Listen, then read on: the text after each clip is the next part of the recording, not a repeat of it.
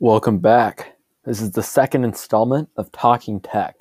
Today, I have my lifelong best friend, quite possibly the smartest person I know that's my age, computer science wizard, Adam Sirk.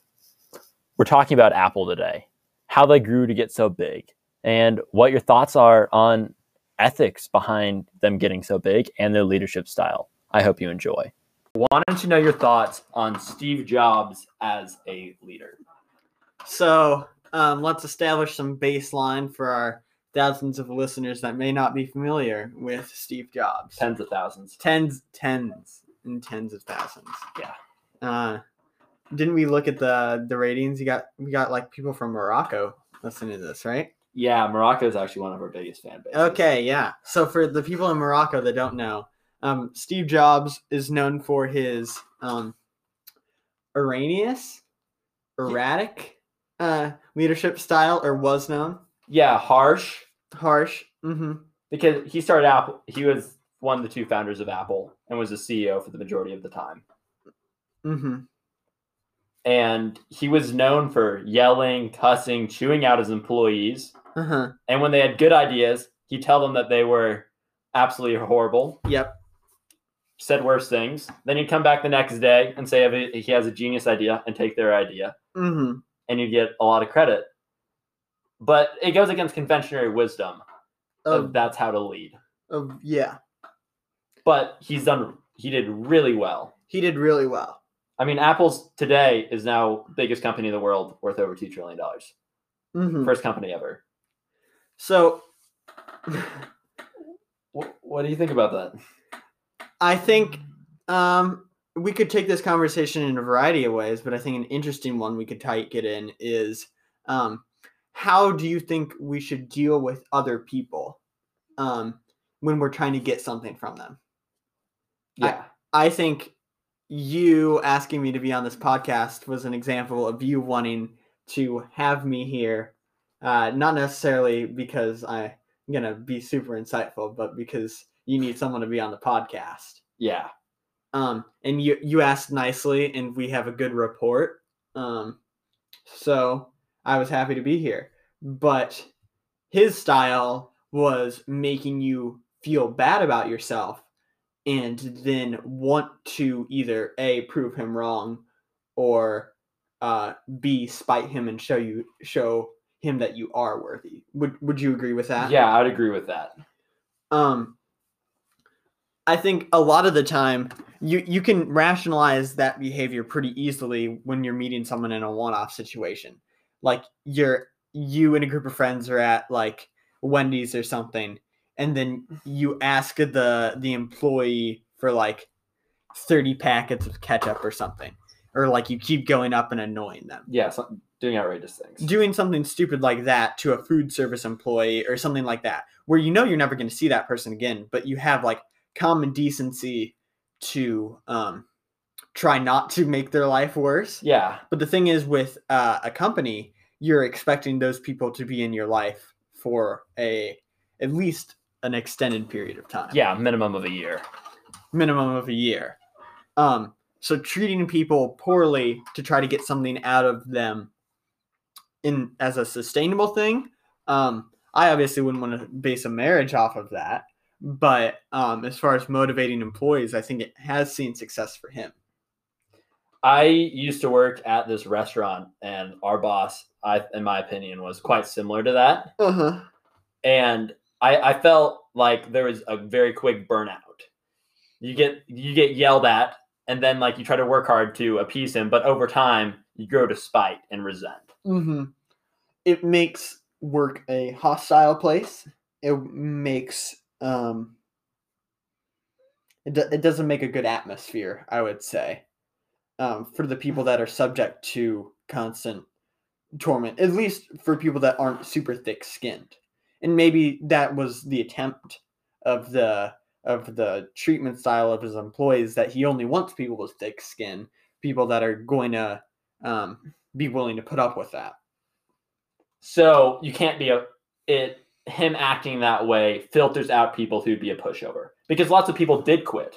Lots of people did quit Apple, and yeah, Definitely. When they were working on the Macintosh, Mhm. like the very first one, Mhm. Steve Jobs had like a team of like, I think it was like 25 employees, and they worked for like 18 months, 90-hour weeks the whole time. And he Mhm. would just like rip them apart every single day. But they were still working 90 hours a weeks, and many of them quit. And afterwards, the one that didn't said it was the best experience of their lives because it grew them so much. I think that as an individual, two different people responding two different ways to the same stimulus shows that. Sorry, I gotta mess with the chair. Quite a nice chair. It shows how people respond differently under stress, right? And that also shows the powers of like groupthink. I would say. I think that's kind of a Orwellian term, but um, if everyone's putting in 90 hours a week and you're not putting in 90 hours a week, that obviously wouldn't be tolerated in that environment. So you either stick it out till the end or you quit on the spot. And I think by the time they had started building the Mac, that they had weeded out the people that are going to quit after a week. So the people were going to see it through until it either shipped or failed. Do you think Apple would be as successful as it is if Steve Jobs, like, just as insightful, but took on a different leadership style? No. No. I think the role Apple fills or filled in the market with Steve Jobs' leadership could have been filled by other people, but they definitely filled that role at a time that no one else was doing that. And by that role, I mean like ruthlessly imaginative. Yeah. I something I find interesting is Microsoft, another huge tech company. Amazon is as well. And Elon Musk, you can fall in the same category. And so Bill Gates, Jeff Bezos, Steve Jobs, Elon Musk, all four of them, when they were like starting out, did all the same things, just rip all their employees apart. Mm-hmm. Jeff Bezos, there's like this famous story about him. He's like trying to get the customer support to be like the best in the world. Mm-hmm. And he's at like his corporate meeting. And he's like asking the guy who runs customer support, he's like, all right, how good's our customer support time from the time I call to like the time they pick up? And the guy's like, we have it down to 30 seconds. So Jeff Bezos, like, you're joking. You're messing with me. He calls customers. He pulls out his phone, calls customer support, and like puts it on speaker. He just waits in the room for dead silence for like 4 minutes. So it was way longer than the guy says. And the customer support person picks up and it's like, hi, this is Amazon. What can I do for you? And Jeff Bezos is on the line. He's like, this is Jeff Bezos, just checking. Hangs up the phone, then fires the guy. I think a quote I've heard, I think it was from Getting Things Done by, oh gosh, what's his name? Steve. It's not Steve. I'll look it up. Oh, I know his name. It's like, it's a good name. David Allen? David Allen. I was going to say Steve Allen, but I think he's like, is he a rock guy? Yeah, I think Steve Allen's a rock guy. It's easier to do something 100% of the time than it is to do something 99% of the time. So if you make exceptions now, if you make exceptions for people that you like, then it builds a culture of accepting things because of circumstance and not because of universal principles that we set. So if Jeff Bezos markets himself as a person that's going to be a person that doesn't tolerate failure, a person that doesn't tolerate incompetency and doesn't tolerate lying, then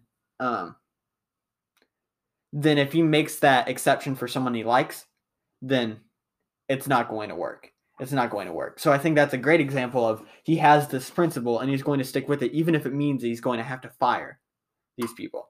I think Target was another one of those that did that. I'm thinking of the productivity book, The Power of Productivity. Haven't read it. It's the yellow one. It's in your room. Oh, Habit? Yeah, The Power of Habit. Yeah. In that book, it was some like factory worker, some factory executive did something similar where they ignored an issue and it like caused like a fume leak and someone died or something, and the CEO was really good friends with him, but he still fired him. Like, you have to keep it 100%. So bringing this back to Steve Jobs, Mhm. his big thing is perfection. Yes. So he does not make. So you're saying he cannot make a single exception for a non-perfect project. He goes up over budget. He delivers products late, and he fires employees. But he cannot make any exceptions to the one principle: perfect products and innovation. If that's his hill that he says he's going to die on, he has to die on that hill. I'm saying what you decide as your priorities, it's going to be a lot easier as a company to say these are our priorities, we're never straying from it, than it is to say we're going to make exceptions. So if his thing is that he never delivers a product late, then he's going to ship sloppy products. If he says we're never going to deliver a subpar product, then he's going to probably ship projects over budget. There's pros and cons to any philosophy. But if you set a precedent and you have to follow it, Mm-hmm. you cannot take on a leadership style of being a pushover. Pushovers never make good leaders, no matter if you're kind or abrasive. Do you think there's a way to make an extremely innovative company or a startup having a non-abrasive leader? I think there's a way to do it. I don't think it's done often. So just what my ideas of the world, which probably pretty unknowledgeable, you can start out with an abrasive leadership style because you don't need to be sustainable, because you just are looking for sales and making revenue. Then as you become a big company that's trying to last for generations, you have to switch over to a more sustainable strategy. Your fly's down. Thank you. Okay. Yeah. It would distract people on the podcast. They almost saw it. Yeah. I think sustainably, like, when you have one person being abrasive and you have a team of less than 50 people being led by that one person is way different than what Apple is now, which, what do they have now? Like 50,000 employees worldwide? Oh, more than that.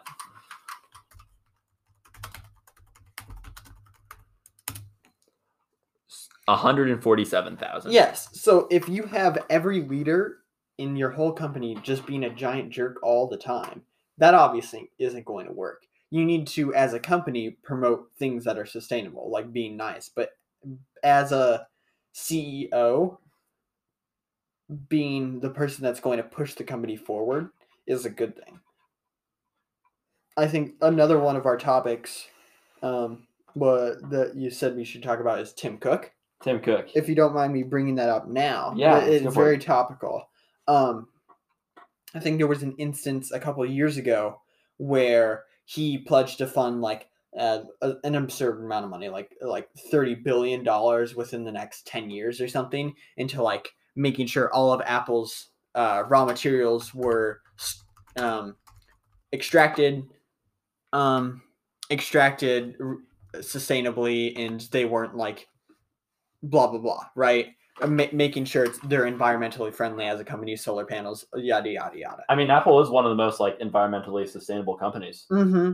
And a lot of shareholders were not happy about that. They were like, we need to be, as a company, looking for investments that are going to give us the highest ROI right now. Because the goal of a CEO, when you reach that level, is to maximize the return on investments of shareholders. Yes. And then Tim Cook was like, no, if you think that's the reason I'm going to be part of this company, you're wrong.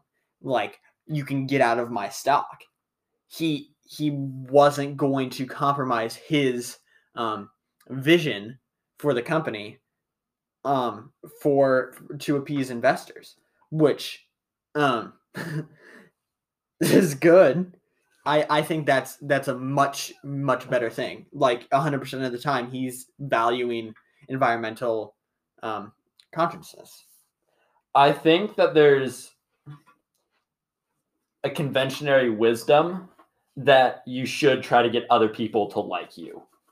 And I think it folds over onto leaders where there can be a weakness where they'll listen to other people's advice so they get them to like you. And it seems like you're trying to find like this balance between the two. Like Tim Cook needs to be liked by others, but he also needs to stick towards his morals and make hard decisions that he knows people will not like him for. Mm-hmm. And I think even in the long term with that decision, Apple will probably make more money being more environmentally friendly. Actually, I'm not for sure about that. But either way, is him valuing the environment over investments and stock prices? Is that good for the world as a whole, or do you think that's good for the investors? I think it's pretty clear if he values the environment, then it's going to be net positive for the world, but probably net negative for investors. Yeah. And that's a decision he chose to make. Mm-hmm. Yeah. Going off of Tim Cook, I think he does not get enough attention. Like even though he's like the CEO of the biggest company. When you think of Apple or like big CEOs, you think of like Steve Jobs or Jeff Bezos, Elon Musk, Mark Zuckerberg, but Tim Cook rarely comes to mind. I would agree. But I think he's been just as strong of the leader for Apple as Steve Jobs was. I think the fact that he isn't recognized makes him a better leader.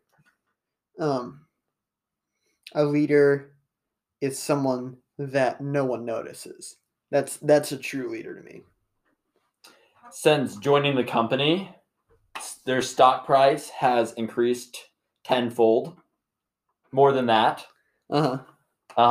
And he's risen the iPhone market share, I think, from 20% to like 60% of the phone market in the US. Of the phone market in the US. Yeah. But when you think of Apple CEO, you think of Steve Jobs. I don't think it's going to be another 40 years until that notion is gotten rid of. He was just such a figurehead. Yeah. In a way that Tim Cook doesn't desire to be. Just different personalities. Mm-hmm. But I think a criticism... So he's done phenomenally well. Mm-hmm. Most dominant company. But I think a criticism could be that Steve Jobs created the Mac, personal phone, the iPod, changed the music industry. And Tim Cook has very few of these big industry-changing or revolutions other than just increasing Apple's market share. I think there are things that are innovative that Apple has been at the forefront of after 2011. I think Apple Pay was a big thing when it first came out. And I think Apple Music, I think a lot of the ways Steve Jobs innovated was in hardware. And I think Tim Cook's innovations or innovations of Apple under Tim Cook have been definitely more software based. They have not, correct me if I'm wrong, since 2011, they haven't released a new kind of product. The AirPods. Oh, yeah. Okay, I guess that was like a game-changing new product. I would say AirPods definitely have influenced the wireless headphone market substantially. Who doesn't have AirPods? I don't have AirPods. Yeah, but you're a bit out there. I'm a bit out there. I'm in the margins of life. Did you see that they just released AirPod Maxes? No, I did not. They're just headphones, but like $550 headphones. Are they over the ear headphones or just? Yeah, over the ear headphones. Okay. Yeah, but $550 and not like anything new. Yeah, so I think a lot of what we've seen from Tim Cook, and I think the stock price kind of reflects this, is that Steve Jobs, when he died, definitely caused a dip. But the hype and the reputation of Apple is still there, and it was already is already set to keep going up after whether Steve Jobs was there or not. Yeah. I think Apple has done a remarkable job with branding. I would very much agree. I think that they have defined themselves as a premium brand. I would agree. And so then they can get remarkable sales on things like the iPhone 11, like the less expensive one, like the $700 one, or the iPhone 12 mini, when they make like a low cost product, but they have this premium brand and they can make so many sales. So like the iPhone XR was marketed. There was the iPhone XR, which was the lower end, the X, and then there was like the X Max or something. So there were 3 tiers, and the XR was like the kind of the big one. It was the hot goss, if you will. Yeah. It was their lower tier one, but it was just so good, and everyone, like, I would say XR holds more market share than the X and the XS. Oh, for sure. I have an XR. I'll just close that about myself. But they released the X and the XR, so it's like these are great phones, and it's like Apple's this premium brand, but I can't afford that much, so I'm going to buy the XR. Yeah, they marketed it as a downgrade product or as a less good, worse product. They kind of set it up in their marketing like that, even though it was at a price that other like premium dollar smartphones are at. Have you heard about the Apple $700 wheels? If I remember correctly, they had their really, really expensive new desktop, and one of the customization features were wheels on the desktop, which cost $700. Yeah, precisely. And it's like you're like, oh, it's an Apple product, so like a $700 thing. Like, what's the new feature? They're just wheels. They're just wheels, and like it's just like a piece of metal, and it rolls. I guess it rolls smoothly, but it's not a $700 product. But they do this because you hear about these $700 wheels, and it's like, oh my gosh, Apple is just the most pristine brand. They're making wheels that are cost $700, like Gucci, like has like pristine products. So then they release something that a normal person could buy, like a $700 iPhone, and everyone eats it up. I think isn't that like a common marketing strategy where you purposely overprice things so that way people think it's premium, and you market it as a premium product, and then people will believe it's a premium product. Or price indicates the quality. Price indicates the quality. When it rarely does. Rarely. Yeah. Something I wanted to talk to you about, because as I mentioned earlier in the introduction of Adam, is that he is a big computer programmer.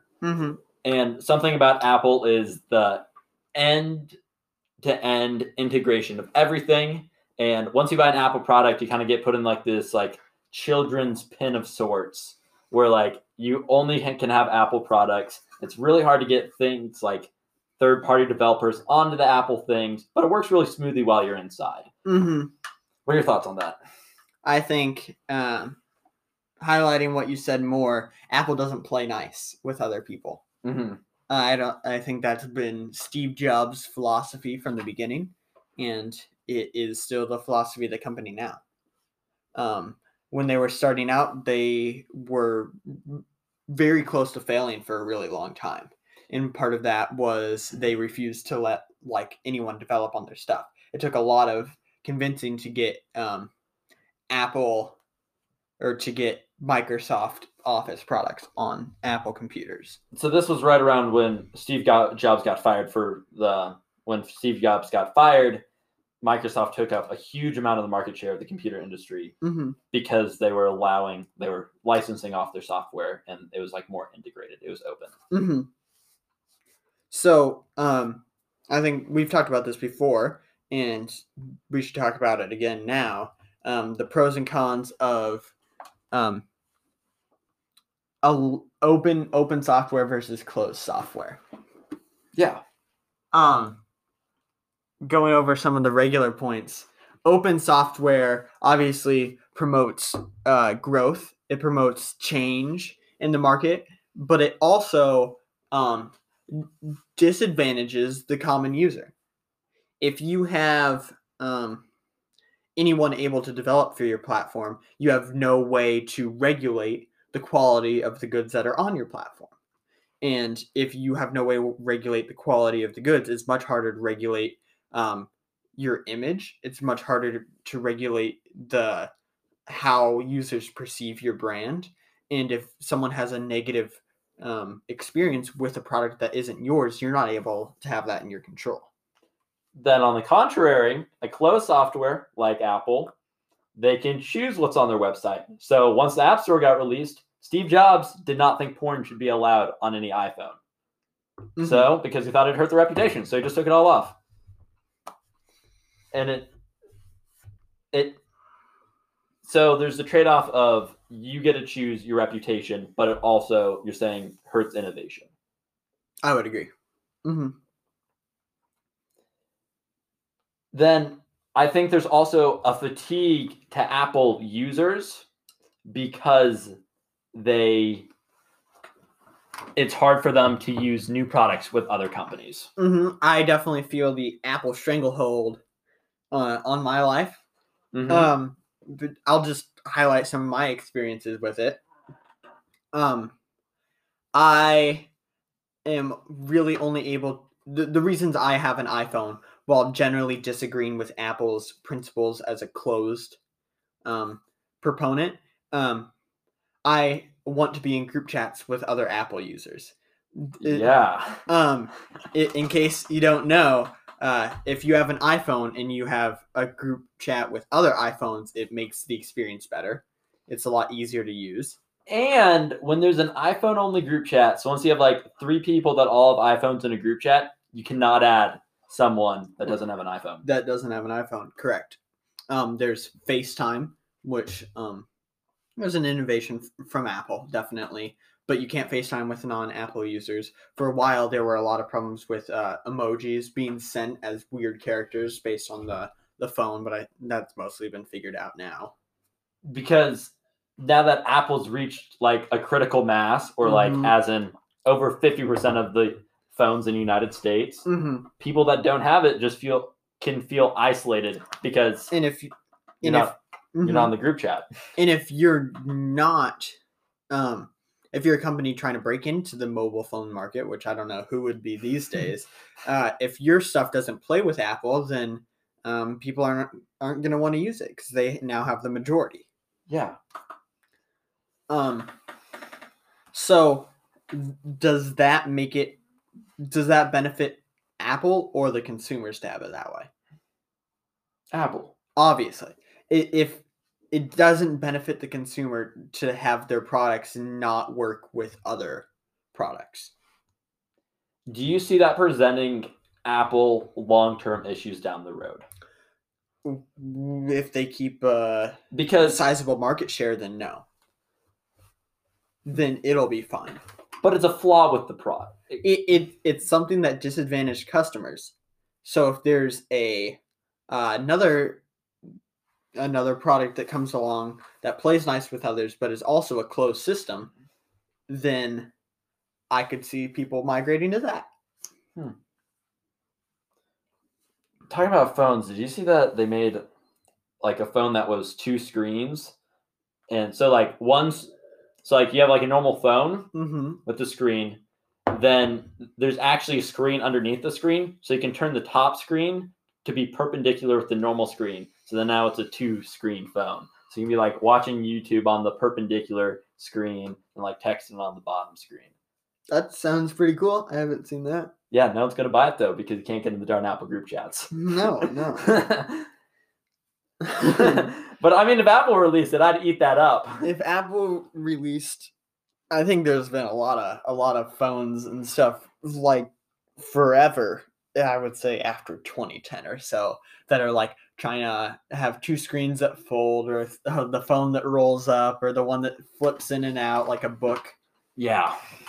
But I don't know until one of those provides a super, super good benefit, or until Apple makes one of them. I don't think it's going to be the predominant thing. Yeah. I don't need to get them. All right. Sorry about that. The audio cut off, but we're back. We're back. Back in black. I was just telling Adam about Steve Wozniak. You forget about him. When you say Apple, you think about Steve Jobs, not Steve Wozniak. Mm-hmm. However, Steve Wozniak was the one who made the personal computer. He did it in his garage when he was going to like the homebrew computer club. And Steve Jobs worked with him to sell it. And Steve Wozniak is still alive. He is? Yeah, Steve Wozniak he's still alive. Oh. Well, I mean, like, if Steve Jobs was, like, still alive, he'd be, like, 70. Like, Steve Wozniak is still alive. He left Apple, like, what, like 90s? Yeah, he left Apple pretty quick. It's actually a common misconception. I was reading his book, and all media had put it out, like, he left Apple because he hated Steve Jobs. He hated Steve Jobs' leadership style. Like, there's like 3 movies on Steve Jobs, and all of them show Steve Wozniak leaving because they thought that he hated Steve Jobs, but it was actually because he wanted to start a remote control company. Mm-hmm. But I feel like more credit should be given to him for for actually building the first personal computer that we have. Yeah, I would agree with that. Did you know that he was like a big guy into pranks? I think I remember the book talking about that. Yeah. There was like a personal computer fair. I'm gonna get the facts wrong here, but it was like there's like they were presenting like the new Mac or whatever, and Steve Jobs made like 700 fake flyers for a fake computer and like put it all around this conference and said that like maybe it was IBM came up with it and it got like registered as like a real computer and all like the different like journals picked it up. Uh-huh. And it was like the hot thing, like, ooh, IBM's coming out with this new computer that looks like really bad called like the Zanzibar or whatever. Yeah. I think I remember that from the book. That's pretty good. Like they're just like the counter of one another. Where Steve Jobs was like this abrasive man who just yelled at everyone, and Steve Jobs is like this happy, floating orb of goodness. Mm-hmm. Yeah. That just loves everyone. Like when Apple was going public, the IPO that created the most millionaires. Yeah, definitely. The most successful since Ford went public, and he gave out all of his shares, like a bunch of employees that were on salary that had no shares. Oh yeah. Like he gave away like I think it was like ended up being like $20 million equivalent to just like random employees because he felt like they deserved part of the IPO's success. And said like someone like offered to buy a bunch of shares from him before the IPO. I think that's great. I think definitely, obviously, he left the company semi early on. Mm-hmm. But I think having someone there in almost an equivalent role to Steve Jobs, I think definitely did help the company. Having people to counteract your flaws, someone to compliment you, is definitely good. After Steve Wozniak left, Steve Jobs hired an HR representative whose job was just to go console people after Steve Jobs like ripped him apart. Yeah. Or like tell Steve Jobs like you need to stop yelling at your employees. Like that was her full-time job. Yes, I remember. I think that's great. Making like $100,000 a year just telling some guy to calm down Tone it down. Tone down. After Steve Wozniak left Apple, he like starts this remote control company. Mm-hmm. He goes and creates a rock concert. Like he just called up all like the big rock people, and it was like this outside concert, and he spent like $13 million having it, like 10% of his money, and lost a ton because everyone just snuck into the concert. No one like bought tickets. Yeah, because like it was like an outside concert at a field, so like people could just like come in not through the gate. Yeah, not through the gate. That's great. So he has the concert, and it like everyone loved it. Everyone had a great time. And so like Steve Wozniak is happy. He never cared about the money. And then he realizes that they would have made money if people just didn't sneak in. So he's like, well, that's great. Let's just do a second one. Yeah, it was called the US Festival, and it was in the 1980s. So he has a second concert, and people still suck in it, and he still lost money. Like, he thought he had it figured out, but they ended up sneaking into the US Festival again, in 1983. And Steve Wozniak lost a lot of money. Yeah. That'll do it. You know what they say, in this economy, you just got to check people sneaking into your fields. I had a... Never mind. Let's stay on topic. I don't need to make up a story. When he was back in college, he figured out... Do you remember reading about this? Keep talking and I will. He remembered coming up with a TV jammer. Like, you could put the thing on the back of the TV, and he could press a button, and it would jam the TV. Mm-hmm. So he like put it in like the dorm of like all like the big like football meatheads like room, so they'd be like watching like the football game, and then he'd jam it. So like then he'd like unjam it. Then like he'd jam it again, and he wouldn't unjam it. So it wasn't until someone started shaking the TV that he would like re-unjam it. Right? So like he keeps on like getting good at it. So like he jams the TV, then like someone like miraculously puts like a chair above their head for like trying to like throw it at the, like they're doing something stupid, like they're upset and they put a chair above their head, and so he unjams the TV. So he gets them to watch the whole game with this person with a chair above their head, and if they like start moving the chair down, he just re-jams it. I think those are the great uses of technology there. Making people that don't understand it suffer. I think you got to the point where it's like one person had to have their foot on the top of the TV, and like the other person had to have their head resting on the ground, not actually being able to watch the TV. Yeah. He also, with Steve Jobs, they created something called the Blue Box. Mm-hmm. And it was, you can insert a frequency, like you use like this device to insert a frequency on the phone, then you can insert other frequencies, and you can like dial any number for free. Mm-hmm. Yes, I remember that. That was before they made like the Apple One, right? Yeah, that was while they were in college. Mm-hmm. And that's how they really started like getting connected. Yeah, that was the first product that they sold. Yeah, like commercially. Like Steve Wozniak made it, and like he found like some guy on the internet that also made one. It was Captain Crunch. Because like you're a bunch of like internet guys scamming phone companies. Mm-hmm. And so like he's gonna come up with a fake name called Captain Crunch. And he made like this box that you could just call phone companies. And Steve Jobs would go around selling these things for like $100 to a bunch of stoners. Yeah, that's great. And it set like the precedent for how their relationship worked. If Steve Wozniak was going to create a product and Steve Jobs was going to sell it, and Steve Wozniak would not be happy because he thought Steve Jobs was doing bad things. For example, selling a free telephone to people, which is just scamming phone companies. Yeah. All right. I think we're going to leave it at that, Adam. All right. Have a good one. Thank you for having me. Bye.